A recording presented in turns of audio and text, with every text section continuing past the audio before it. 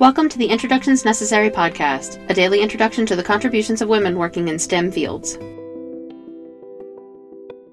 Do you want to follow an aerospace engineer Aprille Ericsson's footsteps? Her best advice? Read, and learn. For her, it is important to learn about those that have come before. It is also important to use your success to help others. In the past, she has stated, "I feel it is important to create an early mathematical and/or scientific interest in young people, and maintain it throughout their later years." She is a member of the NASA Speakers Bureau, and has a goal to help what she sees as a downward spiral of achievement in math and science for girls.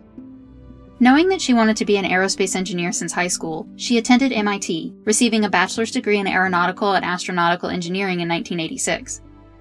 With a drive to become an astronaut, she continued her education at Howard University, joining NASA's Goddard Space Flight Center in 1992, the same year she earned her master's degree in engineering, was the beginning of a career working with small satellites and other space-based technologies, including the James Webb Telescope and the Lunar Reconnaissance Orbiter.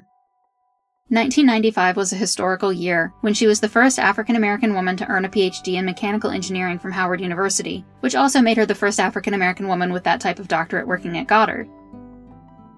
While working at Goddard as part of the Guidance, Navigation and Control Design Analysis section, she has been involved in many projects.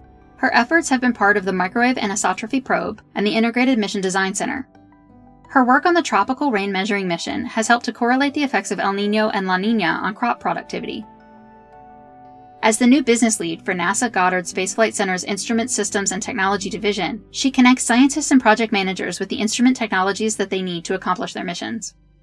Beyond her work at NASA, she is a dedicated mentor and champion for diversity in STEM fields. So much so that in 2002, she was awarded the Rowe Medal from the American Society of Mechanical Engineers for her international work encouraging young people, women, and people from other underrepresented groups to pursue STEM careers. Introductions Necessary is a production of 9 Hour Films. Our music was composed by Kristen Baum. Please visit our website, introductionsnecessary.com, to listen to previous episodes and learn more about the women featured in this program.